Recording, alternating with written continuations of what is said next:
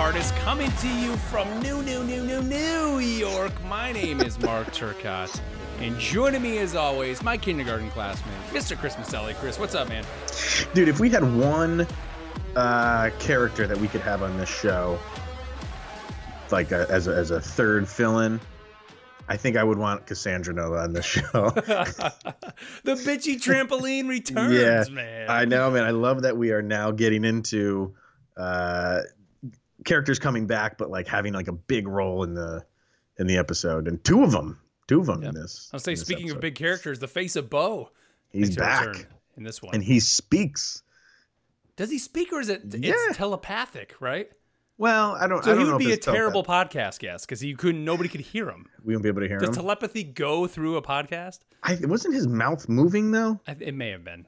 All right. Well, as we go through it, we'll figure it out. Yeah. But what's up, everybody? You have found the Tardy TARDIS. We are a podcast going through Doctor Who, and we've never seen it before. So welcome if you're new, and thank you for coming back. It's been a little while. If you're listening, kind of as we're releasing these, we took a two weeks off. Yeah. And 1 week was completely unintended. And then the one last week we did intend to do it. We're working on something. Yeah. Nothing to do with Doctor Who at all. No, nothing at all. But hopefully we'll have some details for some of you that do follow us in some of our social outlets and things like that. But quick housekeeping here before we get rolling. Let me pull up these things here because I always forget where our email and all that good stuff is. Remember, you can email us, the Tardy TARDIS podcast at gmail.com. You can follow us on Twitter at TARDIS Tardy, or follow us on the Instagram at Tardy TARDIS. So email. Chris, did we get any emails? I'm trying to think of these. I was just going to ask you that. You didn't send me any, so I don't know if we did or not. Here is one actually from Samuel Gilbert, our man Samuel. Okay. He says, as always, the breakdown y'all did was amazing. Keep it up. I'm very excited to hear your reviews of the second season, which I think is one of the best of all Who. It's a wild ride from go. Also, if y'all are looking for some deeper geek cuts of the Whovian world, there's a British band called Chameleon Circuit. He said they do Who-based songs. It's great fun. Although I do recommend holding off on listening to them until after season 4 in order to avoid spoilers. I was going to say, yeah, I think we're not there yet because we're not. I mean, we'll just have to like the music part of it. We'll have no idea lyrically what anything means. Yeah. So we'll have to. That's a cool idea, though, man. Yeah. It just shows you the reach of this show. Is there's bands that have written songs about. Is there another show that has done that? I'm sure, man. I mean, there's Star Wars theme songs, right? Well, I guess that's a movie. Yeah, shows. Right. But they're just recreating the theme song that. Yeah. You know what I mean? Like these guys are writing songs about it. These episodes. That's crazy. That is pretty awesome. That's awesome. The Simpsons aren't even doing that. Nope. Do the Bartman. This week we are talking about New Earth. So this is really the first episode of the season, right? Because the Christmas special really was a special. This really is the first episode, but based on how we're watching this on Amazon, this is the second episode of this season featuring David Tennant. And Chris, let's start it off like we always do. Overall impressions, and is this the best episode of the season? Well, are we including the Christmas episode in that? For our rankings, we are. Yes, we are. Then I really liked this episode, man. I don't know why. Like I watched it 3 times, and I thought it was an excellent episode. Is it better than the Christmas one? I think slightly. I do. I think so, and I think I say that because we get more of the Doctor in this. So, and on top of it, really, really cool story. Yeah, I was gonna say for me, I think if the ending of this wasn't there or didn't end the way it does, it may not be better than the Christmas special. But I think the way this one ends, as always, like these episodes always do, it gets in the feels. Like somber. Like, I mean, here we are, and we're talking about the bitchy trampoline, Cassandra coming back, a character who just you despise going back to season 1, and I mean what she does to Rose, and even to the Doctor, and even to some of the other characters, and even old Chip. She's even though Chip is kind of at her every whim, like she probably still talks down to him in that, but like in the end, you can't help but feel for Cassandra, and it's like a whole story arc that just comes full circle for her. It's great. Like the writing of these of some of these episodes is just fantastic. like the doctor says. Yeah, man. I agree. Like, because the last time you saw Cassandra, you pretty much hated her. Yeah, and you were glad she died. I was glad Yeah. she died. And for maybe 90% of this episode, maybe that's a bit much. Maybe like 80% of this episode, you kind of feel the same way. But like something turns more than halfway through where it's like you do kind of start feeling for her. Mm-hmm. And then the end just, hits you right in the gut. Like, it's great, man. Oof. It's good. But let's jump in here, dude. Let's start this one off. I actually watched this episode for the first time when I watched it with my wife and daughter, who, and I talked about it before here on the show, that we watched like the first 2 or 3 episodes of season 1 years ago. So they kind of knew the general premise of the show. And in the beginning, we see, Rose getting to leave. She's leaving old Mickey, poor Mickey always being left in the dust. And Jackie. I mean, do you think at this point, like, does he realize they're done? Like, well, if you noticed, they do a big kiss, man. Yeah, she's a tease. She's teasing poor Mickey. But like, I think there's a look on his face because she's saying bye to Mickey and her mother, and she tells, or I don't know if her mom says like I love you first or who says it first, but she says back to Jackie like I love you, and then she goes to hug Mickey. He goes I love you. And she just goes, bye. She doesn't. She gives him a kiss, but he goes, love you. She just goes, bye. And then he kind of looks at like the TARDIS like, yeah, I'm out. Mm-hmm. But he's had that look before. So I don't know if the look was, who knows when I'll see you again. I don't know if the look was, I can't keep doing this. I don't know if he's like a boy scorned or whatever the case may be. But yeah.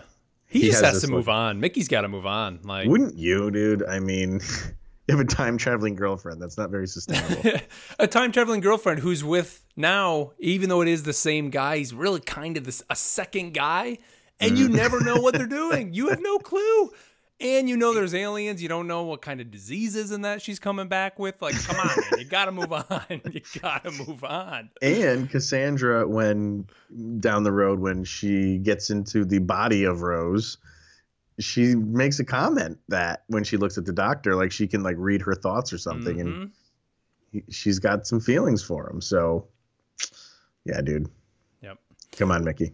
Well, the reason why I said, I watched this with my wife and daughter was that once we get past that and we kind of get by the credits and we get to New Earth in this spot, just the interactions between Rose and the doctor and when they find the apple grass, like my wife just assumed they were a couple. Really? all of their mannerisms and everything, you would get that. If you hadn't watched the show and you came to it now, the way absolutely. They're laughing, they're giggling, and he says that this is new New York, and that he's the new doctor. All of that just it's playful. It's like a couple would be to each other. Yeah. And then at one point, I think they're just like laying down next to each other on the apple grass. So, and she's got his arm around, or she's grabbing his arm, and the way that they look at each other lovingly into each other's eyes.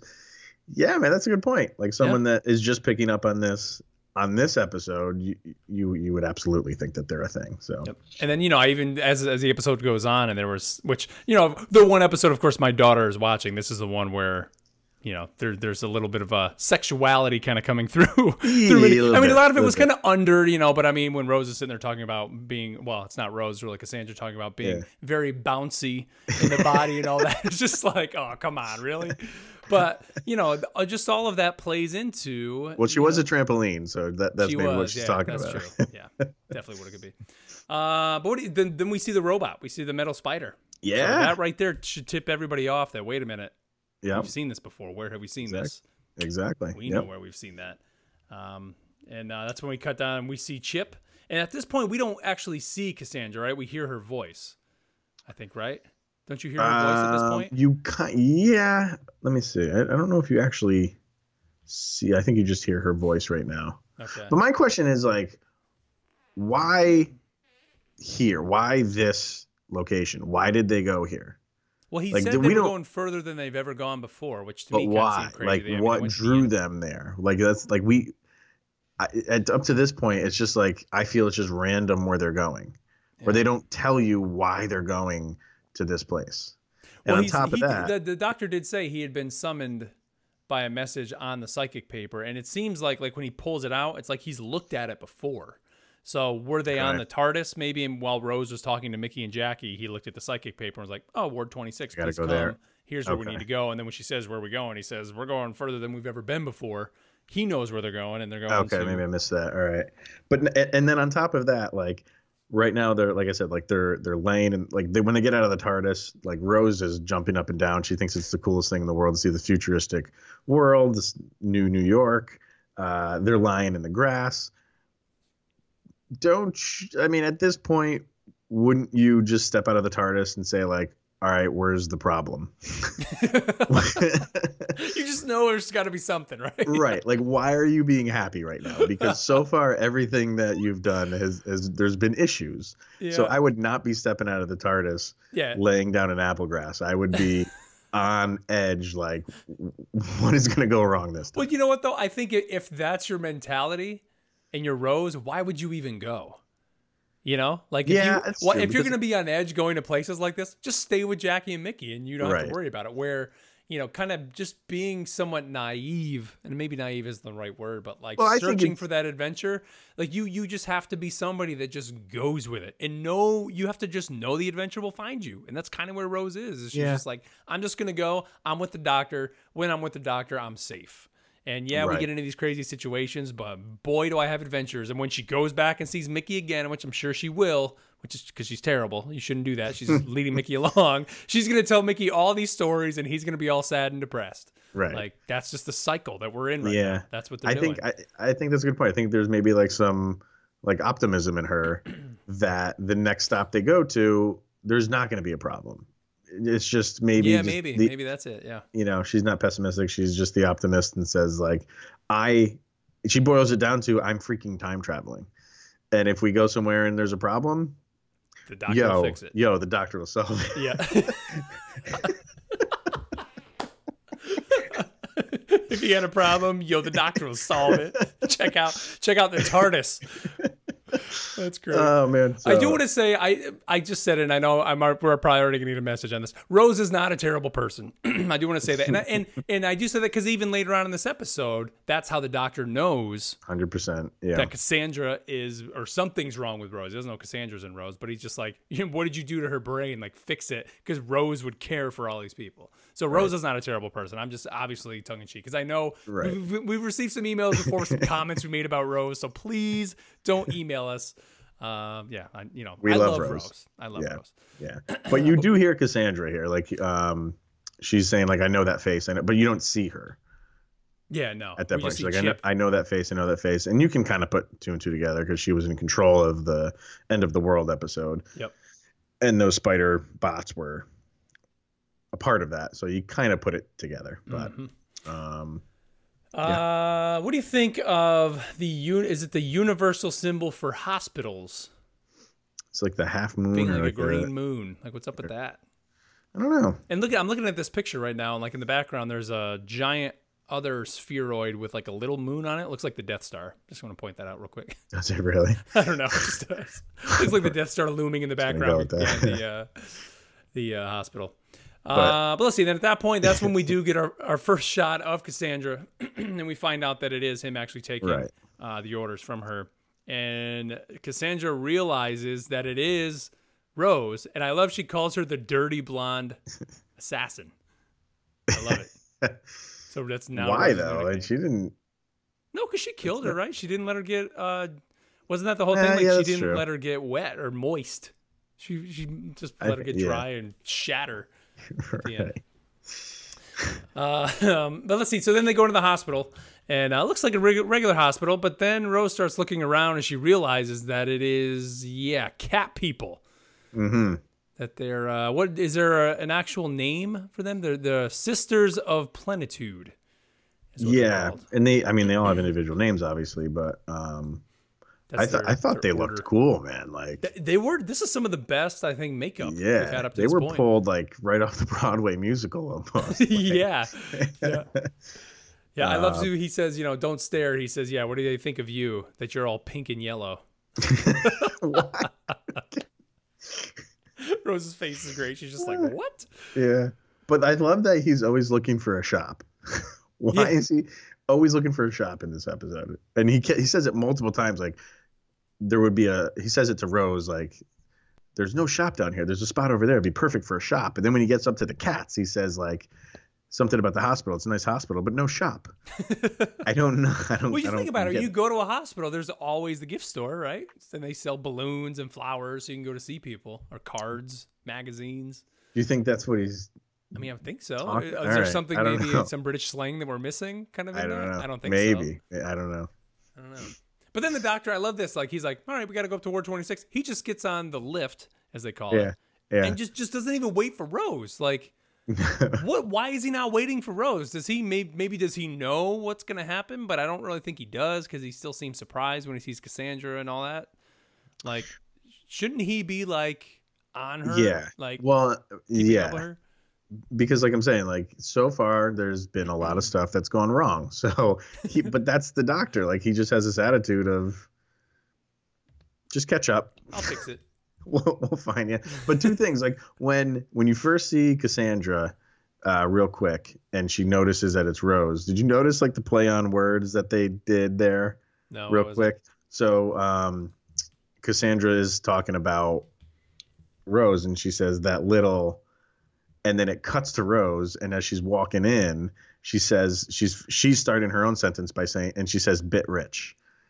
So they spliced it together where it's supposed to be like that little bitch, and they do it again later in the episode, and I can't remember which one it is. I'll have to look it up. But that's their way of getting around like swearing. I didn't catch that. Nice. It's yeah, pretty that's funny. Pretty funny. And then second, like you're saying, like he goes up the elevator. And Rose gets in there. They have to go up to Ward 26. Yep. So obviously everything is spoken word. And dude, all I could think about is like, Rose gets in and she's like, Ward 26, thank you. And dude, that is like, we have, Google Home in my house. That's my wife talking to Google. My wife says thank you to Google when she talks. I don't know. Why? I don't think she does it anymore. But like in the beginning, like she would say like, hey Google. And I just turned my Google on by doing that. And then she would say thank you. I'm like, it's computer, babe. Like, it doesn't care. It doesn't care. It has no feeling. Though, it's funny you say that. Like, I know my son, he's real deep into Fortnite, that game Fortnite. And you can thank the bus driver. Like, when you jump out of the bus like goes over the map, you can thank it. Like that. Maybe that's just a thing now. Maybe people you thank things. Yeah. It's good to know that society still has a little bit of, I don't know, manners, stability. I guess is the right word. It's funny. Yeah. But here's the part where I was laughing. Last episode, the Christmas episode, when he was talking about Earth, and he says, "It is defended." This is where he's talking about the disinfectant. The disinfectant. I don't know what it is. David Tennant's mouth, when he says that, it's like his teeth come out, his dimples are flaring. It is just, I love it. I love him for that. The disinfectant. Oh, you'll find out. And they get on this lift, and the disinfectant is just like a full stream of water. Just like somebody put like 3 hoses on them, just spraying them down. But it dries them pretty good, and they both seem to pretty much be enjoying it once it starts drying them up. Oh, which is great. Oh, I'm dying of that disinfectant. I'm sorry that I'm laughing so much here for people listening. I know it's probably terrible audio, but I love that. But then I love the doctor. I think I'm starting to warm up to David Tennant, because like when he gets off the elevator, I'm seeing kind of just that whimsy that what's his name had before, and Eccleston. Eccleston, yeah, just kind of how he gets off and he's got his hands in his pocket, like big smile on his face, like just like walking around like nothing, like everything's fine. Right. Yeah, man, that's his mannerisms. Yeah. But then it cuts back to Rose, and she's just in the basement, and dude, like, come on, man, like if you get out of the elevator and you see some, dude that starred in Powder. It looks like he's been like doing lines of coke and some heroin you're for days. and you're on a level of a hospital that looks like it was ripped out of the movie Sleepers. I'm out, man. I'm back. Take me to Ward 20, whatever. I don't Yep, care. just hit that button again. That lift will come back. Yeah, but she does grab a weapon, so at least she has does. like some smarts. Yep. So we see her, following Chip, kind of going down the hallway, and then it cuts back to the doctor, and this is where he's kind of just going through this medical ward, and that's when we learn that it's the Sisters of Plenitude, and that they basically have taken this lifelong vow to help everybody in there, and then that's when we get our first shot of the Duke of Manhattan. I love this guy. This guy who's going through, Petrifold regression. Yeah. And he's got this, what's her name? Fro Clovis is her name? Yeah, he yells her name once, and she's kind of like, I don't know. Fran Clovis. And she... Like the secretary or almost or something. Yeah, but she's like basically all about him. Like, do not look at him without written permission. Like, you can't do this. You can't, later on, it's like, why? She reminds me of Joan Cusack in School of Rock. Oh yeah, School of Rock. Yes, right. Yes, very rigid. Like you know, don't do anything out of bounds. That's awesome. Frau Clovis. Yeah, he looks like the dude from the movie Thinner. Yeah, so when he gets all. Yeah. I'm throwing all these movies references out. You right are, now. man. I don't know why. Yeah, Thinner. The guy. Runs over a gypsy, right? Isn't that what happens? Yeah, something like that. Yeah. He's doing something very unsavory when that happens to him. I'm not gonna say what he's doing. But yeah, so then he's got petrified regression, and isn't this the point where we know something's up because the Sister Jat tells him that he'll be cured in about a week? Is that what she says? Yeah. And the doctor says something like he makes some comment like, that's weird. He goes, that technology shouldn't be around for another 1,000 years. Another 1,000 years, yeah. Right. So, but I still didn't pick up like this is where we're going with this episode. I just kind of glossed over that in the beginning. Yeah, me too. Yeah. So. Yep. And then we get the return. He's no longer pregnant. Face of Bo. Remember that? They said the face of Bo was pregnant. Yeah. Where does he get pregnant? I don't know. And where is the baby? What is the baby? Is it the fetus of Bo? I don't know. Like, what do they call it? I don't know. The infant of Bo. But yeah, it comes in, and the doctor sees him and smiles right away, but then realizes something's wrong. And Novice Haim is the one. Is the one that is taking care of the face of Bo and says that he is dying of old age. And that's the one thing, the only thing that the sisters cannot cure. Is old age. And it's told to him by Novice Haim. I love that name. I hate to throw out another movie reference, but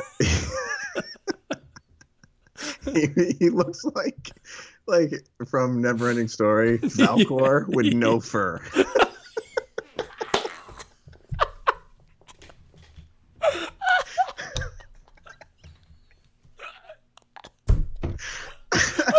Oh God! I stopped it right on that screen too. Oh my God, man, he does. He's Falkor without the fur. Do we know? Is he? I was trying to look. Is he? He's not all CG, right? Is there literally like the face of Bo? I think they might have. Yeah, that's actually built. It looks like, I don't know. Which Falkor? I mean, I wonder if they did, man. Like take pieces of Falkor, like, make him the face of Bo. Put some little tentacles coming off his face.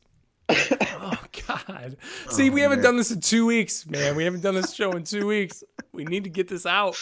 I love it. But then this is when is this when she tells him is this the part where she mentions like what was told, kind of like the prophecy? No. Who's that? Cassandra? Or no? No, Novice Haim. When she says, that's right. Here he just says it's the doctor. Oh. When she says someone was going to come. Later. Okay, that's not this. It might be in the next scene. Because that's a pretty big deal. Right. Let's see. So Rose goes into the basement and she sees a projector, and this is where we get a shot of Cassandra, and she kind of realizes kind of who it is, I think, in hearing the voices, and we get to see what Cassandra looked like before she became the bitchy trampoline. Right. And then she hears the voice, turns around, and there she is. And she's like, what does Cassandra say? I love. She says, "What am I going to flap you to death?" She says, like, "Don't come near me." What am I going to flap you to death? That's great. But she's like the back of like the back skin now, like Yeah. or something. And Rose says, "Oh, so you're basically talking out of your ass." And she talks about Chip. Chip is just a clone. He's a force-grown clone that's completely devoted to Cassandra. And he smuggled her into the hospital. But do you remember the way they phrased it? How was it? I gotta find that. This is Chip. He says, "What about the skin? I saw it. You got ripped apart. The mistress was lucky to survive. Chip secreted Milady into the hospital." So what does that mean? I don't know. He saved her eyeballs, we know, and then he somehow was able to save the brain. But then he secreted her into the hospital. That's how he phrased. That's what she says. Chip secreted Milady into the hospital, or he says that. Chip secreted Milady into the hospital. Let's see what like. That's just weird, man. Yeah, I mean, is there more? Like, do we get more? Well, I mean, he kind of dies at the end of this. Yeah. But that doesn't mean anything. I mean, Cassandra died too. I wonder if we get more from like Chip at some point. I don't know. I mean, see. I mean, maybe because we know he goes back, right? So they could maybe go back to that moment. Like, I mean, I don't know. Maybe at some point we see Cassandra again. Would there? I honestly, though, I think the way that they wrote her ending here for her as a character, perfect. Like, we don't need to go back and revisit Cassandra. We don't need, because the only way you could write Chip back in, I think, would be going back to the moment where he walks up to Cassandra herself. Right. We don't need to go see him being born or created or anything like that. Yeah. Or I don't want that, honestly. But I thought that was funny. Like, he secreted her into the hospital. Yeah, I don't get that phrasing because and maybe I don't want to really think about it too much. Because then it goes on. It goes on, and then he says, he strokes her, and then Rose is like, "You can stop right there, Chip. Like, we're good." Like, that's just weird. Yeah, definitely. But yeah, so she starts saying, she's the last human, and Rose is saying, "No, you're not. You're here on New Earth. There's millions of humans out there. You're not the last human. You need to stop saying that." And then, that's what Cassandra says. No, like they're not actual humans. They're mutant stock. They've evolved. Rose says that they've evolved, but, and then Rose kind of calls her out, says like, "You basically pickled yourself." Which she did. And again, watching this with my wife and daughter, they were both just kind of like, what? Like, what in the world? Well, and even Cassandra says something about like, about the sisters, like that they're hiding something, right? Mm-hmm. And that's kind of like the first time where I'm trying to remember the first playthrough. I don't think I really thought anything of it because at this time you're still thinking Cassandra's like, a villain. So you and from what you've seen of the sisters, they're nuns and they're cats, two loving things, Right? Like, yeah. So you're not really going to side with Cassandra, but she turns out to be right. Mm-hmm. There's some nefarious things going on. Exactly. Well, we're going to talk about that because I started bringing it up to like, and my wife's like, "Don't even go down that road." Like, just the bioethics side of what they're doing, and we'll talk about that towards the end because honestly, like, it's terrible what they're doing, but like, there's some stuff to talk about there for sure. But let's keep going through here. Yeah, ethics, big time. But let's keep going through. So this is the point where Rose then gets trapped in, what do they call it? The psychograft. Yeah, that's what she gets into, which kind of freezes her essentially, and then that's when Cassandra is able to bring her consciousness into Rose and take control of her body and realize that it's a little bit bouncy, that it is a nice body, she says, and that she is now a chav. Chav. Yeah. Which I looked it up, and it's like a degrading British person who wears like imitation clothes, right, and things like that. Right. Which is, I mean, I think Rose has had the same clothes on for like every single episode. She's always in like blue, isn't she? She is, yeah. I think she is, yeah. Yep. But I gotta say, man, like this is where the episode kind of obviously turns, because Cassandra has a human form, and this is by far Billie Piper, her best role so far. Oh yeah, by far. Yep. Like she crushed it. Like just the voice, dude. The way she Cassandra. Changes her voice. And my God, her mannerisms completely change. she does that like what do they call it? The vocal fry, like, like she nails it, man. It was hilarious, but and then even when like she starts like teleporting herself into other people, even the doctor one was hysterical, man. Yeah. Oh yeah. Oh my god, that was hysterical. But they had to be dying on set with all of this. This had to be such a fun episode for them to record. But kudos to her, man. That was excellent. Yep. Let's see. This is that scene. So it cuts back to Navis Haim talking to the doctor, and she tells him of the legend that says the face has lived for 1,000 years, perhaps millions of years, and that he will give his dying message to a wanderer without a home. Mm-hmm. And that's when the doctor kind of realizes, like, oh, I'm here. He's dying. That's kind of me. What does that mean? Right. And she says, well, it's just a story. And he says, well, tell me the rest. And she says, well, wander without a home. And then that's when he says, what, a lonely God? Or she says, the lonely God. Right. And from, I don't know what like notes you've read, but they initially were going to reveal what that was in this episode. Oh, really? But I think like before they went to record this or film it or whatever, season 3 had like just been picked up. Mm-hmm. So they decided to put it off until the next season. Wow. Which sucks for us because like you want to know what that is. I mean, as little as what Bo does, like which is just floating like formaldehyde, like you just feel like he is like this all-knowing like being.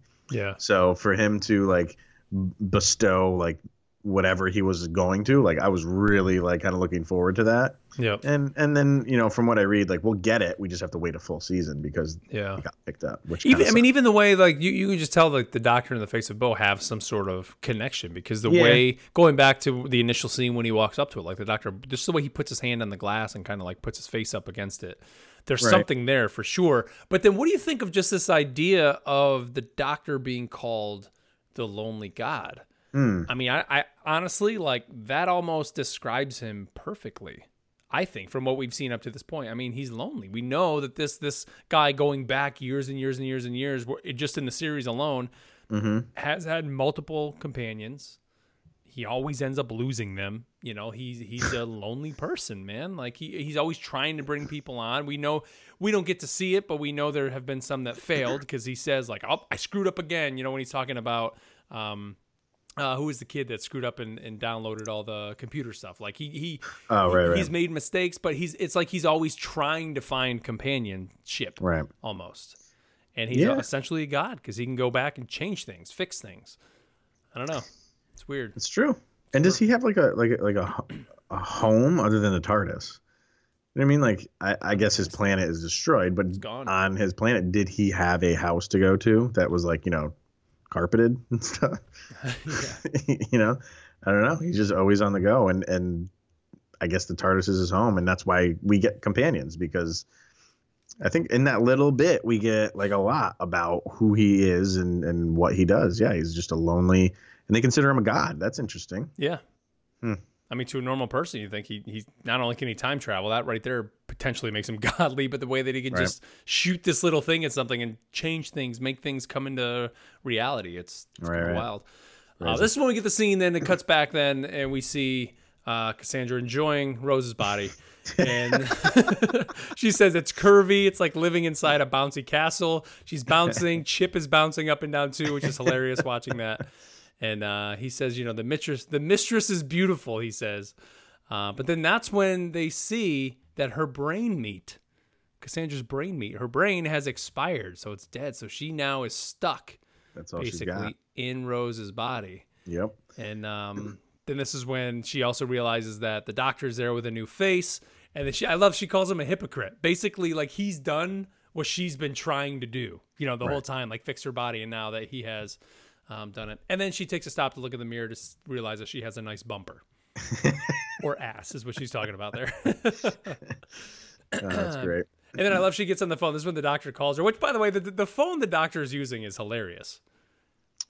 Are you up to that scene yet? It's at about 14:58. Just got this weird bass. Oh yeah. I don't know what's going on. It's just crazy phone. Zach Morris phone. Yeah, but then I like that Rose asked Chip, like, how does she talk? And he says cogni. And she says, I shall proceed up the apples and pears. And I don't know. Do you know what cogni is? Or no. cogni?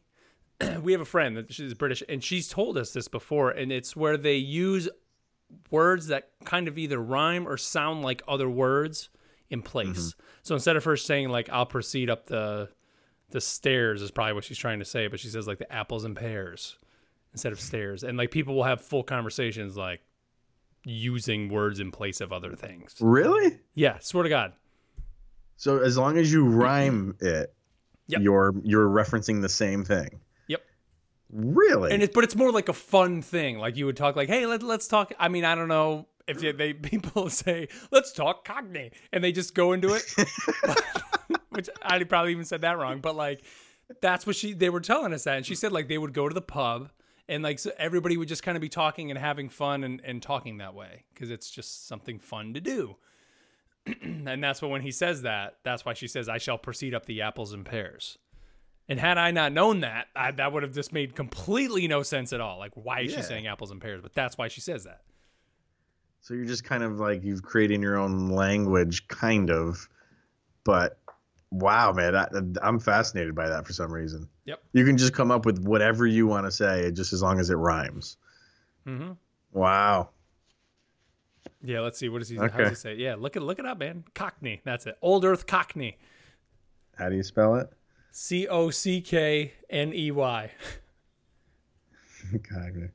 Cockney rhyming slang. Yeah. There it is. A form of slang construction in the English language. It is especially prevalent in the UK, Ireland, and Australia. And remember, okay, and then he says, you'll never guess. I'm with the face of Bo. Remember him? And she says, oh yeah, that big old boat race instead of Bo face. Boat race. Oh my God, this is awesome. We're gonna start doing this show in Cockney. I don't think I'm smart enough to do it. Because I don't think I can do that because I'll say something and then like after the show's over, I'm like, oh, I should have said that instead. Yep. That's a better I'm not rhyme. quick enough, I don't think. But no. But I think people that do this could be good like hip hop freestylers.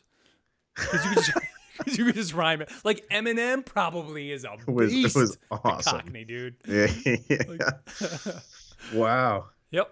See, this show is already introducing me to. We talked about the Queen and owning all the dolphins, being able to rob banks a few episodes ago. Now we're learning about Cockney. Right. And she has her own ATM. For all our American listeners, this is a great path. We're learning about. I know, man. The British society. Wow. Yeah, I'm sure we're gonna get emails on how we are butchering it, but that's awesome. I'm trying. We're trying. That is really, really cool. I think that's awesome. That's great. But okay, this is when we get the scene. Then it cuts back here to the what's his name of Manhattan, and he now is who's Did you see the guy behind the doctor right now? The guy just like it's like Vision, like ascending to heaven. Yeah, but he's froze. He froze. He's like laying flat. He's doing some great. What do they call them? Planks. Vision's planking like a champ. Anyway. Is that even? You know what? That's not even a real person, man. I'm looking at that. It can't be. No, because he hasn't moved an inch. It's gotta be. But then so he sees him come back, and that's when the doctor realizes, like, what? Like, how did he come back?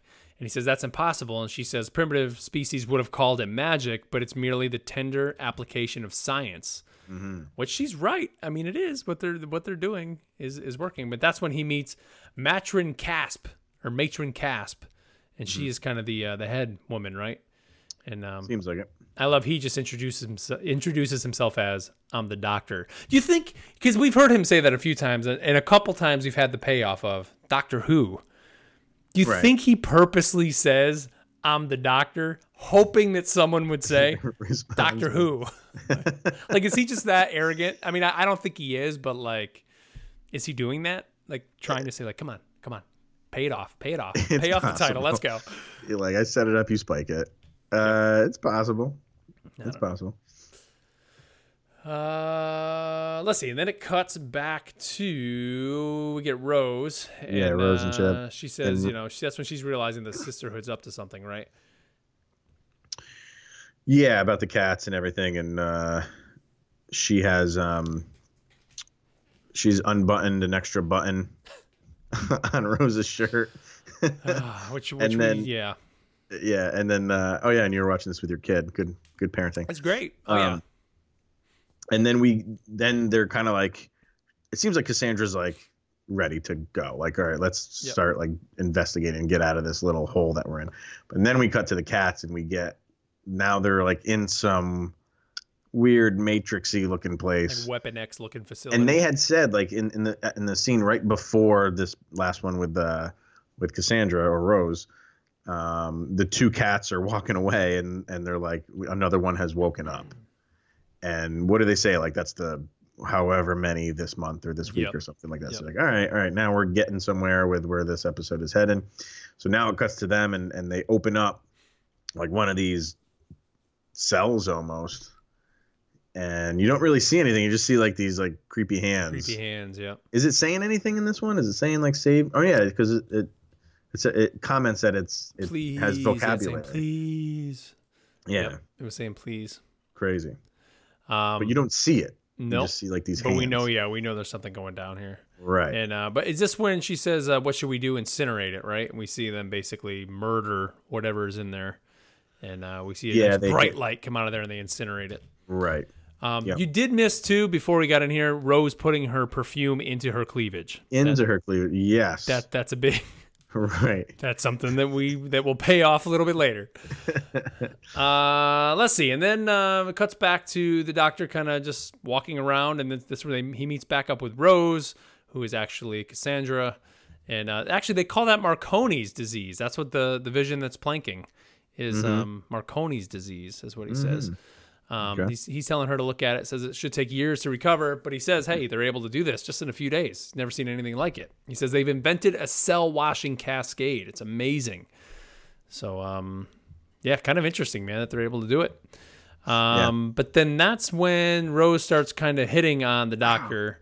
And she says another one right there. She goes, I can't Adam and Eve it. Yeah. I can't believe it, right? What the hell, man? I can't even believe it. I can't Adam and Eve it. This is awesome. This is, I can't even think of a word to rhyme with awesome right now, but I love this, dude. And then, then we see Rose go, she says, he says, she says, I like you. He says, oh, the new me? He says, well, I can talk. The new doctor. And then Rose says, aren't you just? And then she goes in for the kill. Right. And I remember seeing that like real quick after the Christmas episode. And they said, this season or whatever on Doctor Who, and they showed a bunch of clips from multiple episodes. They showed that kiss for like a split second. And I'm like, And apparently a lot of other people did too, because everything that I read up on this episode, people weren't like pissed off about it, I guess, but they thought it was kind of like a bait and switch type of thing. Like, but I mean, that's what they do, right? I mean, if we could go back to when they first showed that at the end of the Christmas episode or coming up on the season, people were probably like freaking out for that week. Like, what? Where's that going to happen? And then when they saw it, I was like, oh, okay, that makes sense. Yeah, it's kind of a little bit of a letdown, maybe. Yeah. And then I love his line saying, oh, still got it. Still got it. Still got it. Let's see. And then that's when they basically want to figure out what's going on, right? So they try to find a way down to the basement? Yeah, I think they're looking at like some charts in a computer screen or something. And the doctor is he's basically like on the case. You know what I mean? Like he knows something is going on here because everything that he's seeing, these people are getting cured in record time. They shouldn't even have the technology for it, but they do somehow. And they're in this room and then like a wall drops. I don't remember how. I mean, they're just hitting buttons or something. Yeah, I think he's using the screwdriver too at some point. Did he? Yeah, he might have. And so this wall drops, and that pretty much gets them eventually into this enormous warehouse. And the cat follows them too, by the way. Mm-hmm. Yeah. Yep. But it gets them into a warehouse, and I think he kind of figures it out the minute he opens that first pod. They open it up, and that guy just looks gross. Ugh. And he says he basically has every single disease possible. Oh my God. And tells Rose like, don't touch him. Toxic Avenger. Yeah, yeah. Where's the mop? Gotta have the mop. Yeah. Face all messed up. They have pox all over their face. It's gross. But yeah, and then that's when he's looking around, says, yeah, they're all sick. And when they're walking out, that's when they get confronted by what's her name? The main cat. Haim. And that's when she tells them that basically like, hey, we're here doing this because, the humans came to this place, brought their diseases, and they were dying. So we said, hey, if we put everybody that has every disease into this place, we can basically create this miracle serum. And as long as we keep everything locked up in here and not out there, everything will be fine. And so they're artificially growing these humans to infect them with thousands of diseases, so they can basically come up with the cures, the antibodies, things like that to use against any of the diseases that would come up that they can then reverse. So, okay, what do you think of that, man? Do we want to talk about it here, or do we wait? Yeah, we can talk about it. Just I was thinking like the bioethics and what they are doing. If you think about it, is kind of, I don't want to say the right thing because that's the wrong way to use it, but it is very, you can see their side. They're saying we're basically growing these fake humans and creating the cures for all these diseases and viruses that would afflict non-grown humans or artificially grown humans. And that's great. I mean, there was me being, for those that don't know, I'm a pharmacist, and in school we had to take a bioethics class, and we talked at one point about the potential for human cloning, and the conversation was, what if they could grow a human body without a brain, basically, or without a head? So it was just the bottom half, and they could, keep the heart rate and the central nervous system at least to where it could pump blood and breathe oxygen somehow or whatever, keep the blood oxygenated just to harvest organs. Wow. Would that be bad? What's the ethical thing there? Like, well, and that's kind of the situation, right? When I saw this, I was like, that's kind of what we had like a whole debate in my bioethics class about something like this. Yeah, because like her response is, at first, when the doctor kind of figures it out, and he kind of like tells Rose or Cassandra like they're lab rats, and when the nurse Kat comes in and she goes, they're grown like special or something, like she says they have no proper existence. So this is what they were bred for. Like they didn't go into people's homes and take people away from their homes to go be lab rats and infect them with every known disease. So I don't know, like that's where the ethic part comes in. It's like a weird debate, right? It's tough because like, you've replaced the lab rat. Now you're using, I guess maybe you're getting more fine-tuned like technology and science because you're technically working on a human being other than an actual rat. So, oh my God, it's so, like I don't know, man. I really don't know the answer. I can see. Well, that's the thing. There really is no right. It's no real right or wrong. I mean, some people could be very opinionated on it, but I think to me it was kind of like shocking when I saw it. I was like, here again, this cornball show, which I mean, I hate to say that because we know it's not now at this point, but they actually, in this whole facade of this, crazy, silly sci-fi show, they do go deep. And this is one of those moments where it's like, hey, there's this brand new Earth, because obviously Earth was destroyed, so that's terrible. The humans find a new planet to go. They probably get all these new viruses exposed to them, as well as bringing just like Europeans brought smallpox to, North America and things like that. We're introducing all these viruses. So the sisters say, you know what? What if we just artificially grow these humans? We can help them, and they can live here and we could save millions of lives. Yeah, dude. By sacrificing thousands. Yeah, and that happens. What do you do? There's so many stories and books and movies that have kind of like something similar to that. It's like you're literally killing, thousands to save millions, or killing millions to save billions. It's like Thanos in Infinity War. It's like Thanos. It's like Dr. Manhattan. in Watchmen. In Watchmen, exactly. You know what I mean? Like they have to think that he is there, and they killed so many, that he killed so many people, because now people will smarten up and not do stupid stuff, because if they do, Manhattan will take them out. So it's like, do you? Wow, yeah, dude. It's great episode, man. You can't really give a definitive answer, because you can see both sides of it. Like the human in me wants to be like, these are people, like that's cruel, and it's just, nobody should experience that. But then like on the science side, it's like, wow, you can literally cure every single disease, but is that good for humanity? Then we're maybe living longer, which is, maybe not the best thing either. Right. So yep. I don't know. And she says, she says, they came with viruses and we couldn't cope. We did try. We tried everything. We tried using clone meat and bio cattle. She says, but the results were too slow. So she said we had to grow our own flesh, basically. And that's what they did. And she says that's all they are. They're just flesh. So, and then the doctor counters that by saying, no, these people are alive. But think of the humans. And she says, but think of the humans out there. They're healthy. And, it's just, you see both sides of it almost. Mm-hmm. And I also see Rose in the background, very seductive.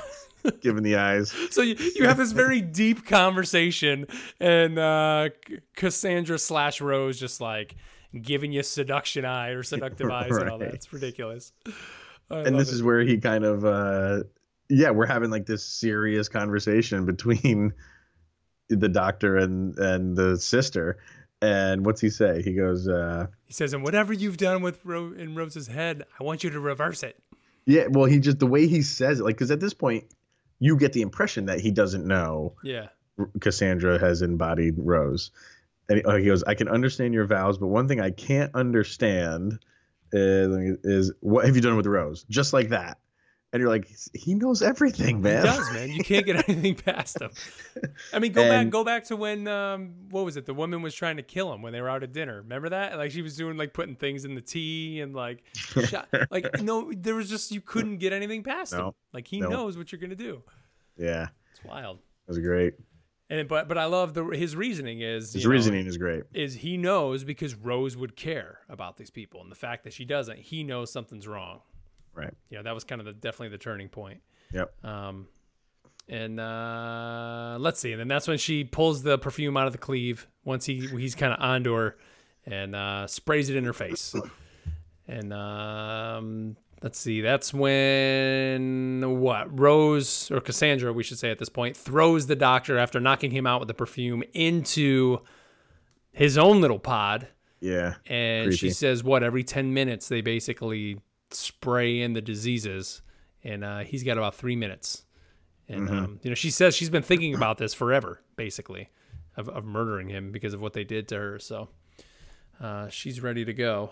And then she comes up with her whole plan basically now, which I think she just kind of came up with this on a whim, because really in the beginning she didn't know what the sisters were doing down there, but she just wants to exploit them or kind of blackmail them. And she says, give me a bunch of money and I won't tell the city what you're doing of your institutional murder, she says.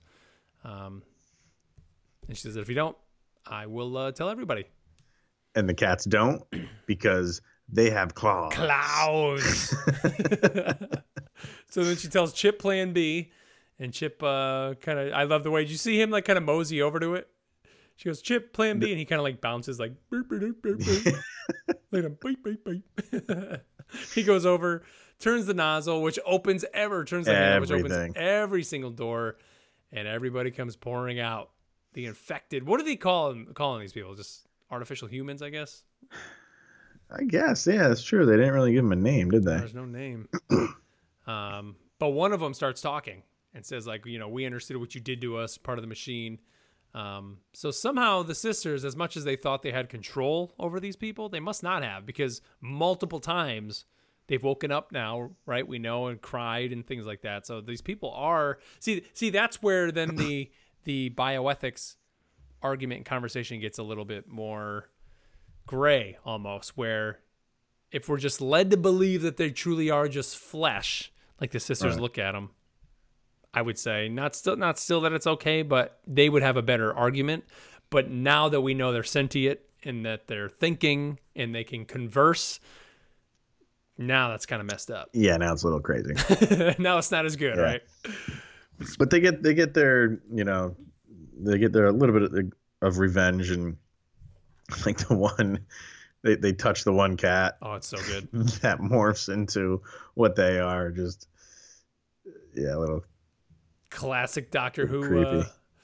CG there. And I love like the one sister stops and like looks like and then the other one it touches her face and it's just a slow like it's so it's blisters great. And everything all over. I love it. But they get the Doctor, so Doctor, Cassandra, and Chip are all running. The episode kind of goes pretty quick from here now. I think as it starts going, it's like there's they're just basically running. At some point we see them get separated. I'm just kind of going through. We see they come into the area where there's who's that woman? Is this where oh no, that's not the Manhattan guy. It's just another woman that's there, I guess. And she gets touched. Doesn't even try to pull away. I want to point out too, by the way. Doesn't she just really says, "Help me!" And she just stands there, and just her arm starts getting all crazy, and she doesn't even move. She just stands there, which is kind of like, "Weren't you trying to run?" I don't know. I guess not. Then they get separated, and Cassandra shows you how much she actually cares for Chip. Just leaves Chip there, and poor Chip freaks out, runs and jumps in a barrel, a waste barrel of all things, which is disgusting. But somehow he survived. I thought he was done. How did they not reach in the barrel? I don't know. We don't get that part. All of a sudden, like later on, he's just back. He's just there. But eventually, like the Rose and or Cassandra and the Doctor, like kind of get into a room where they can't really go any further, and this is where she I think she's like kind of confesses like that Rose has like some feelings for you, and he's kind of like demanding for her to like get out of her body. He says the psychograph is banned on every civilized planet too. But then like she morphs like into his body. Because she says, "I have nowhere to go," and he says, "Not my problem. You can float as atoms in the air now. Get out." And she does, and she goes into his, and dude, his few seconds as Cassandra are great. I'm a man. Yeah. Says he's got the 2 hearts. What does he say something about the samba? Yeah, well, she goes so many parts, and like hardly used or something like that. Yeah, hardly used. So, 2 hearts. Oh, baby, I'm beating out a samba. That was the best. Yeah. And then he says, 2 hearts. Oh, baby, beating out a samba.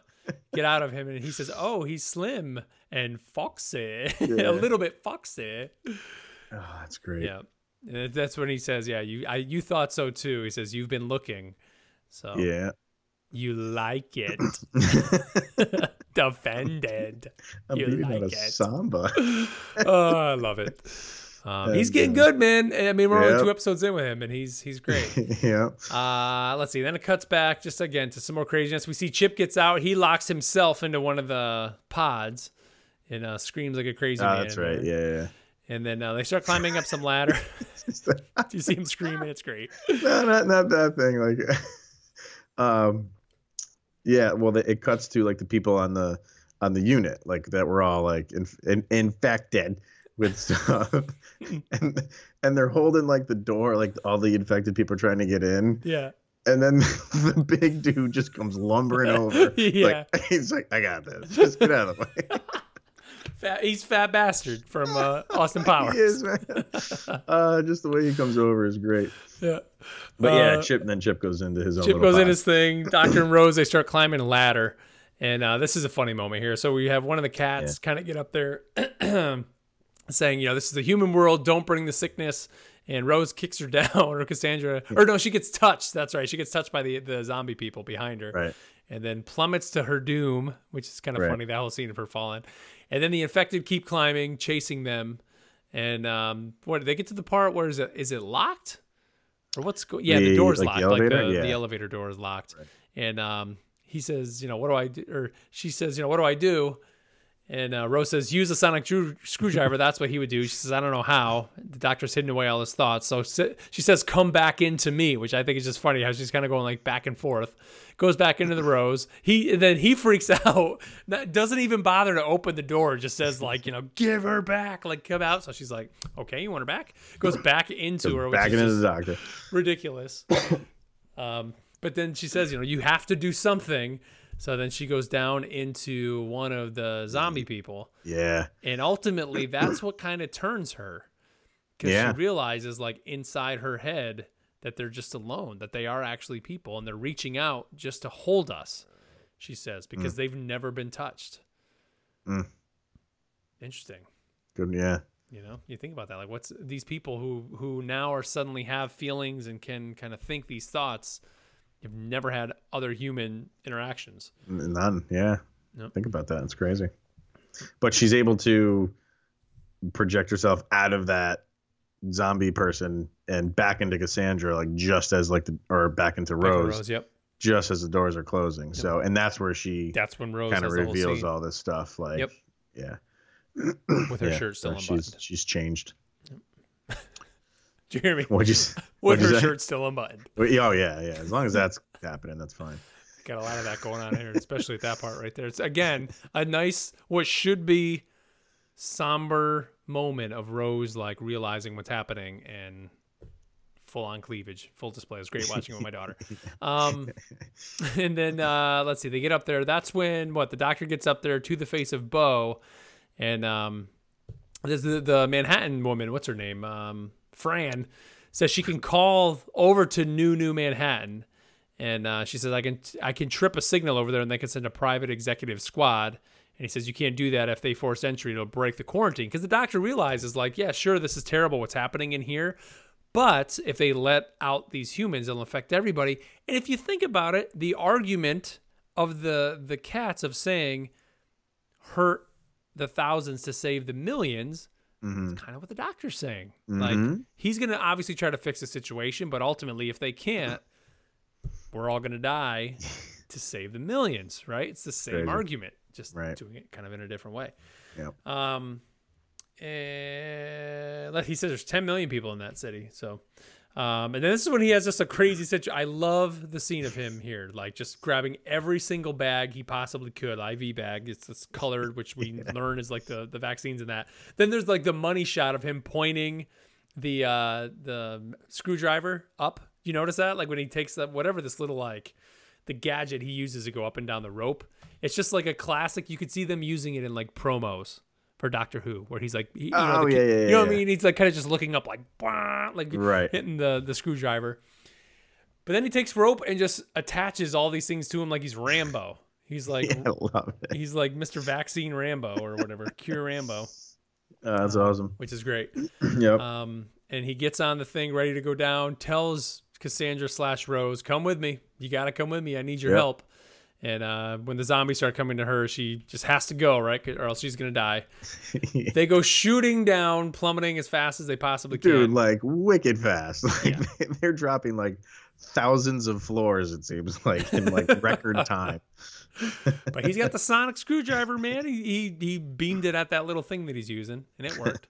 And then he pours everything in like he's making a big Kool-Aid mix in there. and you do want to drink the Kool-Aid here. This isn't a Jim Jones type thing. So they want you, well, I guess you're not drinking it. You're getting sprayed with it. Right. And then he jumps into the decontamination or the disinfectant chamber and tells Rose to hit it. And he tells all the people, like, come in. And they all get sprayed down and ultimately all get cured. Well, they're just able to pass the cures just by touching each other too. Which is kind of crazy. He just keeps saying pass it on. So yeah, basically like he's back into that shower, elevator, and opens the door and like the zombies come in, and because it's like all those bags he had basically are all the cures, I guess. Back down. Yeah, and they're just touching each other to cure each other, and now they're human beings. Yep. One would and then they're going to realize how terrible the world is. And now they're What's that? I said before one would maybe call them inhuman. And now they're new humans. New humans, yep. Now they're X-Men. Yeah. Yeah, new humans run by cats, kept in the dark, fed by tubes, but completely alive, he says. I love that. It's great. It's a good scene of him, man. He, hugging them and just happy and excited, Yeah. And he says you can't deny them because you helped create them. He tells Rose. So like they helped, Rose and the Doctor basically helped the human race continue on. You almost wonder, like, when these humans come out to the other humans in the city, would they be accepted? Yeah, I don't know. You would hope, right? Well, so maybe this kind of goes into the question I'm about to ask. Like the next scene is like all the staff or all the nun cats are being like arrested by the NNYPD. So did nobody know what they were doing? No, nobody knew. Nobody knew that. No, dude. Yeah, no, that was kind of mentioned earlier. When did they that was say Rose's whole thing, remember? Or not Rose, Cassandra. She said, give me money and I won't tell them. If you don't give me money, I'm going to go tell everyone what you're doing in here. Okay, yeah, that's true. And you almost wonder if the general population knew what was going on, would they stand up? Or is, again, I mean, that would have been a worldwide bioethical question. Well, I think... they would have seen like, we've had no sickness in our world and it's because of them that we don't have any sickness in our world. So would they say, keep status quo, keep doing that? Or would there be like this outrage and be like, you can't do that to these people? Like, okay, we can't do it anymore. Then shut us down and you're going to have diseases and don't come crying to us. Yeah. What would it be? I don't know. You'd have have like a PETA in this world that's specifically for these new humans. It'd be the NETA. Which is what? I don't know. That's right. It's people for the ethical treatment of animals. People for the ethical treatment of new humans. Pethnu. Of new human. Petnu. Petnu. Pet is people for ethical treatment of zombies. Pets. What is he? Yeah, pets. So on New Earth, they have pets. Yeah. Okay. Yeah, I'm down. I think it would happen. But yeah, I mean they now they know. So yeah, they arrest all the cats. They all get arrested. And then the Doctor realizes the face of Bo because he's thinking like, oh, and this is where I thought, man, we're gonna get it. We're gonna get the money here, the money shot. Yeah. And the face of Bo is all good. But what if the Doctor had left? Like when they go back up to the floor, Bo's just chilling. Yeah. Like everybody kind of forgot about him. He'd just be hanging out in the hospital. Nobody even cares about Bo. But yeah, he talks to him. Yeah, he talks to him. He speaks. Now I'm trying to see if he's actually moving his. Oh no, he says I hate telepathy. Yeah, there are better things to do today. Dying isn't one of them. So he's healthy now. He's back, and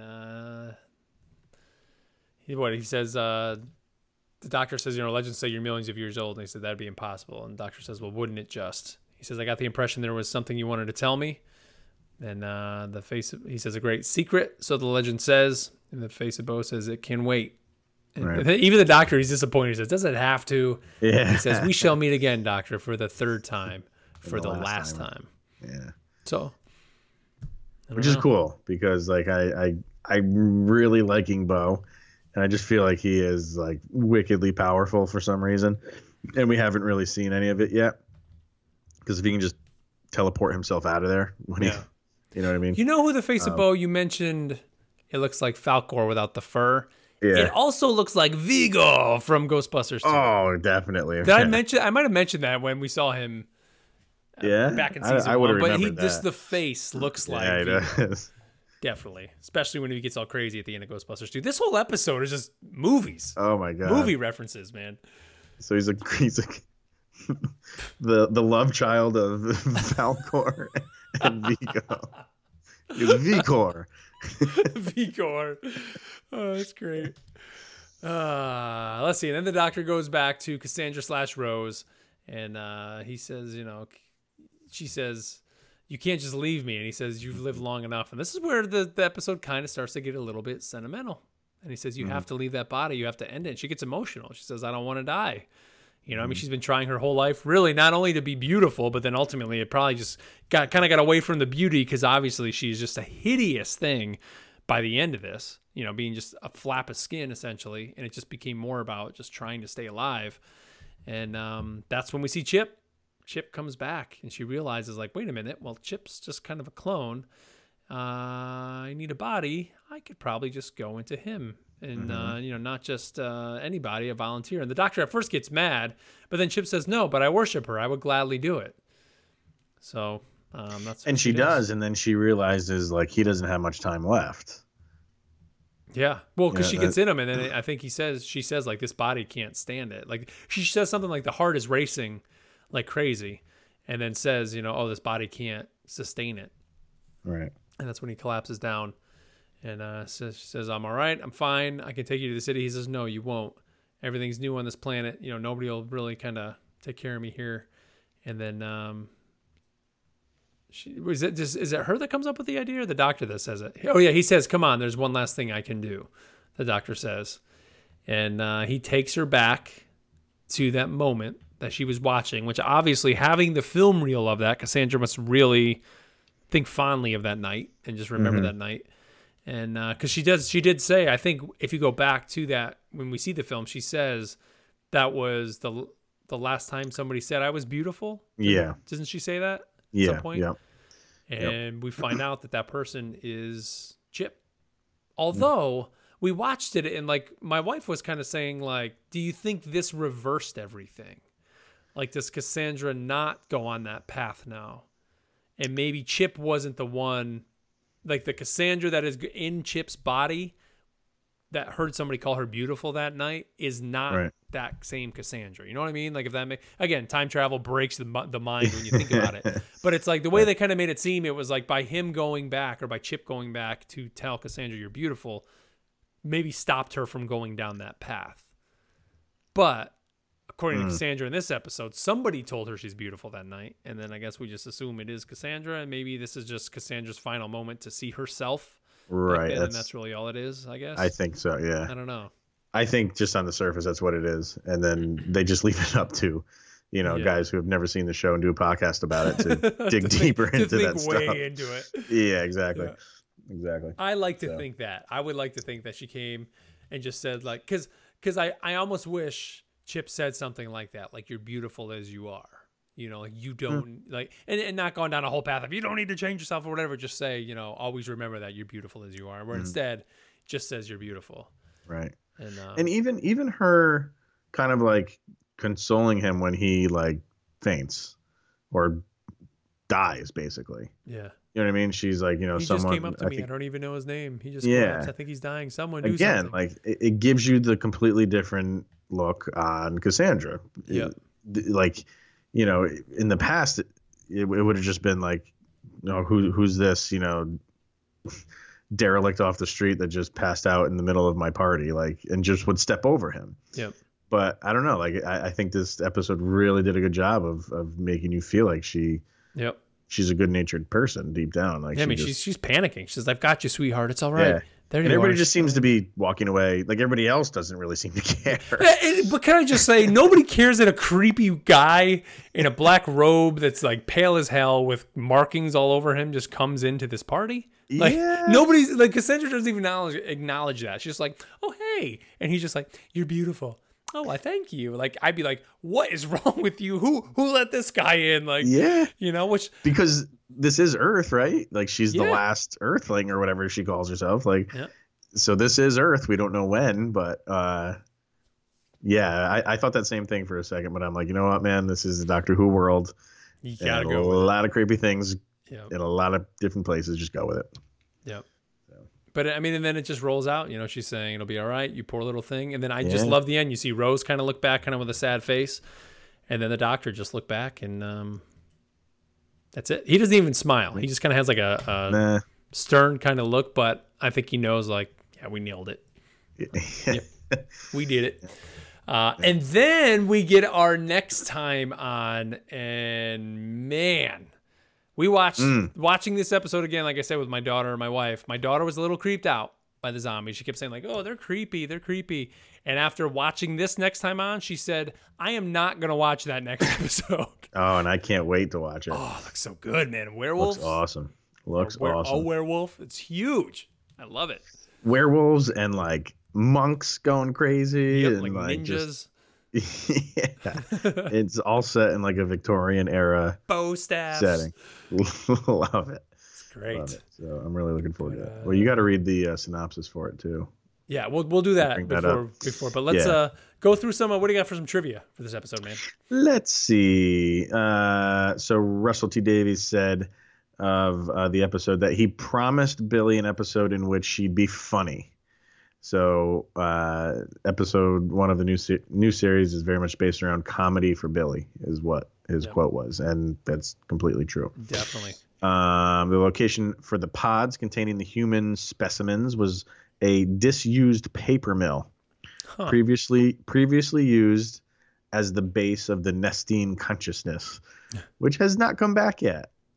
The whole Nestine thing, like remember that in the first episode? Yeah. Now you say that. Yep. The episode is set 23 years after the events of the episode The End of the World, and 30 years prior to the events of the 2000 episode Gridlock, which we obviously have not got to yet. It serves as the middle of a loose, quote, New Earth trilogy. So like End of the World, New World, and Gridlock are kind of like a Doctor Who trilogy type of thing, I guess, which is kind of cool. So the Face of Bow thing that I talked about before. So Davies intended for Face of Bow to impart his message upon the Doctor in this episode when he discovered that the third series was definitely to occur. He quickly decided to delay Bow's message for a year. This is kind of funny. Copies of the DVD from the complete series 2 that if you had it in your Netflix queue, at the 32-minute mark, the playback abruptly switched to a scene from Texas Chainsaw Massacre. What? Yeah. The DVD? Yeah. That's crazy. Yeah, and in Texas Chainsaw Massacre, the beginning. And then Netflix had to pull the disc from their rotation. Can you imagine that? Yeah. So like back when you were, I think people still, can you still get physical I think Netflix? you can, yeah. I think you can. I wonder what that scene was too, because I don't know. Thinking watching it with my daughter, if it was like bodies being chopped up like Imagine that. naked people. Yeah, you could look it up, but this is the first Doctor Who episode to have an accompanying TARDIS code. TARDISode. TARDISode is a short little thing, right? These short prelude scenes were made available online and via cell phone a week prior to the broadcast. In case near Earth, the TARDISode. I can't say that word. Right? TARDISode consisted of faux material advertising the Sisters of Plentitude services. That's kind of cool. Episode marks the first appearance of a running joke. Here you go. Running joke about the 10th Doctor's love of little shops found in hospitals and museums. Of horrors? Apparently, Of horrors? Little Shop of Horrors? Little Shop of Horrors. Another right? movie reference. Yep. Little Rick Moranis. And then and I don't remember where this took place. This episode marks the first use of recurring phrase, I'm sorry. I'm so sorry. Oh, that was at the very end. The very end, yep. Yeah, it says, I'm sorry, I'm so sorry. So I guess they use that phrase a lot in this season or the series. I'm not sure. Stock footage from Rose is used at one point. Yeah. What it could be the most minute thing, man. Yeah. You never know what it is when it's like just like the stock TARDIS footage, flying like, in or something. Yeah, who knows? Yeah. Wow. When the wall drops, the sound made is recycled from the movements of the Daleks. Nice. That's cool. Let's see. There we go. The exterior shots of the lift car as Rose descends to the basement are stock footage recycled from Rose. That's what it says. All right. Russell T Davies explains during the audio commentary of this episode that in the original script, the Face of Bow was going to die in this episode, and the only way for the Doctor to cure all the disease was to kill them all. But then he read Stephen Moffat's introduction segment, the Shooting Scripts book. I don't know what that is. In which Moffat good-naturedly mocked Davies by stating, quote, he creates interesting characters and then melts them. This made Davies decide to have them all survive instead. That's great. Here, do one more. Did you see this last one? This is the only season opener featuring the 10th Doctor and the only one during Russell T Davies' tenure as showrunner to include a cold open. Okay. Interesting. Yeah. And then 8.62 million people, so holding strong. Nice. I think it's dipped a little bit. Well, the Christmas one was almost 10. Yeah. So, but I got nothing else to do on Christmas. No. What year was this? 2006? Yeah. 2007. No, I thought it was 6 because the reboot was in 2005. Yeah, April 15th, 2006. Gotcha. So people were there you go. So in that Christmas, everybody was playing their Wii. Was that 2005? No, it was 06. It was Christmas 06. So no, the Wii wasn't. Oh, okay. All right. That's funny. Wow. I can't believe it came out that long ago. All right, Crazy. let's talk about next week. So next week's episode is called Tooth and Claw. And it says the Doctor and Rose have to protect Queen Victoria, but can anything stop the Empire of the Wolf? No. That's it. That's a short. That's it? It's once. Yeah. There's nothing else. That's it. Let me see this. That sucks. But I like the picture on Amazon. The picture's crazy, man. Guy's got some black eyes. Yeah. Like eyeballs. Yeah, Black it's eyeballs. crazy. The Doctor and Rose have to I want to see episode 5. Look 5. at that picture. Yeah, man. That is eyes wide Creepy. shut right there. Yep. Creepy. So. But all right. Well, let's wrap this one up, everybody. Thank you again, as always, for tuning into the show. Don't forget, however you're listening to the show, please leave us a review or like it on that service if you can, especially on iTunes. If you're listening on iTunes, those reviews help move us up the rankings. And again, spread the word about the Tardy TARDIS, because we need to kind of get some word out there. Unfortunately for us, there's really no way to promote the show, right? To kind of get out there. I mean, I'm sure people can go on forums or Reddit, the Doctor Who Reddit, which if you do that, drop a line, tell them about the Tardy TARDIS. That would help us for sure. Help us spread a little bit of the word about the show, because like we've said before, we got a very unique take, I think, on the show, and it seems to be going good. And we know you guys are loving it, so keep the emails coming, keep the tweets coming to us. You can find all those links in the show notes. Chris, you got anything here you want to wrap the show up with, or? No, man. No? I'm happy with this. I'm with you. Like, I am coming around to the David Tennant era, even though we're only literally 2 episodes in. But like I said it before, with like it feels like it's in like good hands, and I was prepped on how awesome he is, so I kind of anticipated it's got to be good. And yeah, I think right now he's like perfect role for it. So. Has he overcome the Eccleston? No. I don't. I hate saying like nobody will, but I don't know. Eccleston was awesome, but not only just from the Doctor standpoint of who's playing him, just the stories are getting like more. They still have that playful like happy fun thing, but like the seriousness of this episode and like what we were talking about was deep. So I love that. It seems like the writing is really like getting like fine tuned. So. And like you've said it before on some other episodes, how like we're in it, like we're in some Doctor Who. Yeah, man. Like that's where I feel now. Like we're no longer in the trying to figure out what Doctor Who is and all. I mean, obviously there's overarching stories, but just in general of what type of show this is. Like this show is great. It's like, awesome. How have we not been watching this the whole time? Dude, it's just I love it. By the time I heard about it, it was just like that's a chore to watch all that.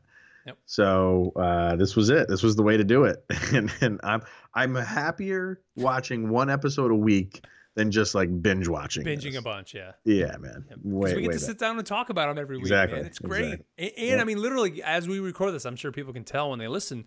Like we're watching it as we're doing it. Like we're skipping ahead. We got the subtitles on, so that's kind of what we're doing as we're doing the podcast. That's why this episode's almost an hour and a half. Like. Our episodes are longer than the actual show episodes. And we've talked, I don't know, at some point, we may put out some sort of like, I don't know if we'll do a Patreon or something like that. Maybe we might do something like that. And we're trying to come up with ways to like come up with some good rewards or something for that. And one of the things we've thought of, and we may either lump it into this or do this at some point, is to do commentaries, our own audio commentaries, where we watch an episode and we are talking kind of over it. So we may do that at some point. Right. So be on the lookout for that. If you guys would be interested in that, let us know. Because that's something we've definitely kind of thrown around. And then, of course, Chris, at some point, we got to go into Torchwood. Yep. And we got to go back to the originals. To the original Doctor Who. So I want to know, like, if they are worth it. So, like, if the diehard Doctor Who, huh? Does it matter? Like, no, we're what? Doing like, it might not, because even if people say like, oh, they're terrible, I still probably would want to do it and talk about how terrible they are. Yeah. I can't imagine that they are. It's just the time difference. A show from the 60s is not like a show that's from the 21st century. But does it hold up, I guess, is what I'm asking. Like, can you watch it and be like, wow, this is really good writing and the story is awesome, like Twilight Zone type of stuff. Like, those stories hold up today. Yep. Is it like that, or is it just really bad and cheesy, but you still need to watch it? I don't know. I kind of want some back information for anybody that really is super Doctor Who fan. I don't know, man. Yeah. I think you're right, though. It doesn't matter. I kind of want to do it anyway, just to get the full effect of Doctor Who. Yep. But all right, everybody. Well, thank you here for tuning in and making us a part of your week. And with that, don't get infected by 1,000 diseases, because the sisterhood no longer exists. Catch you next time. Yeah, it's a little too bouncy. Catch you guys next time. Bye.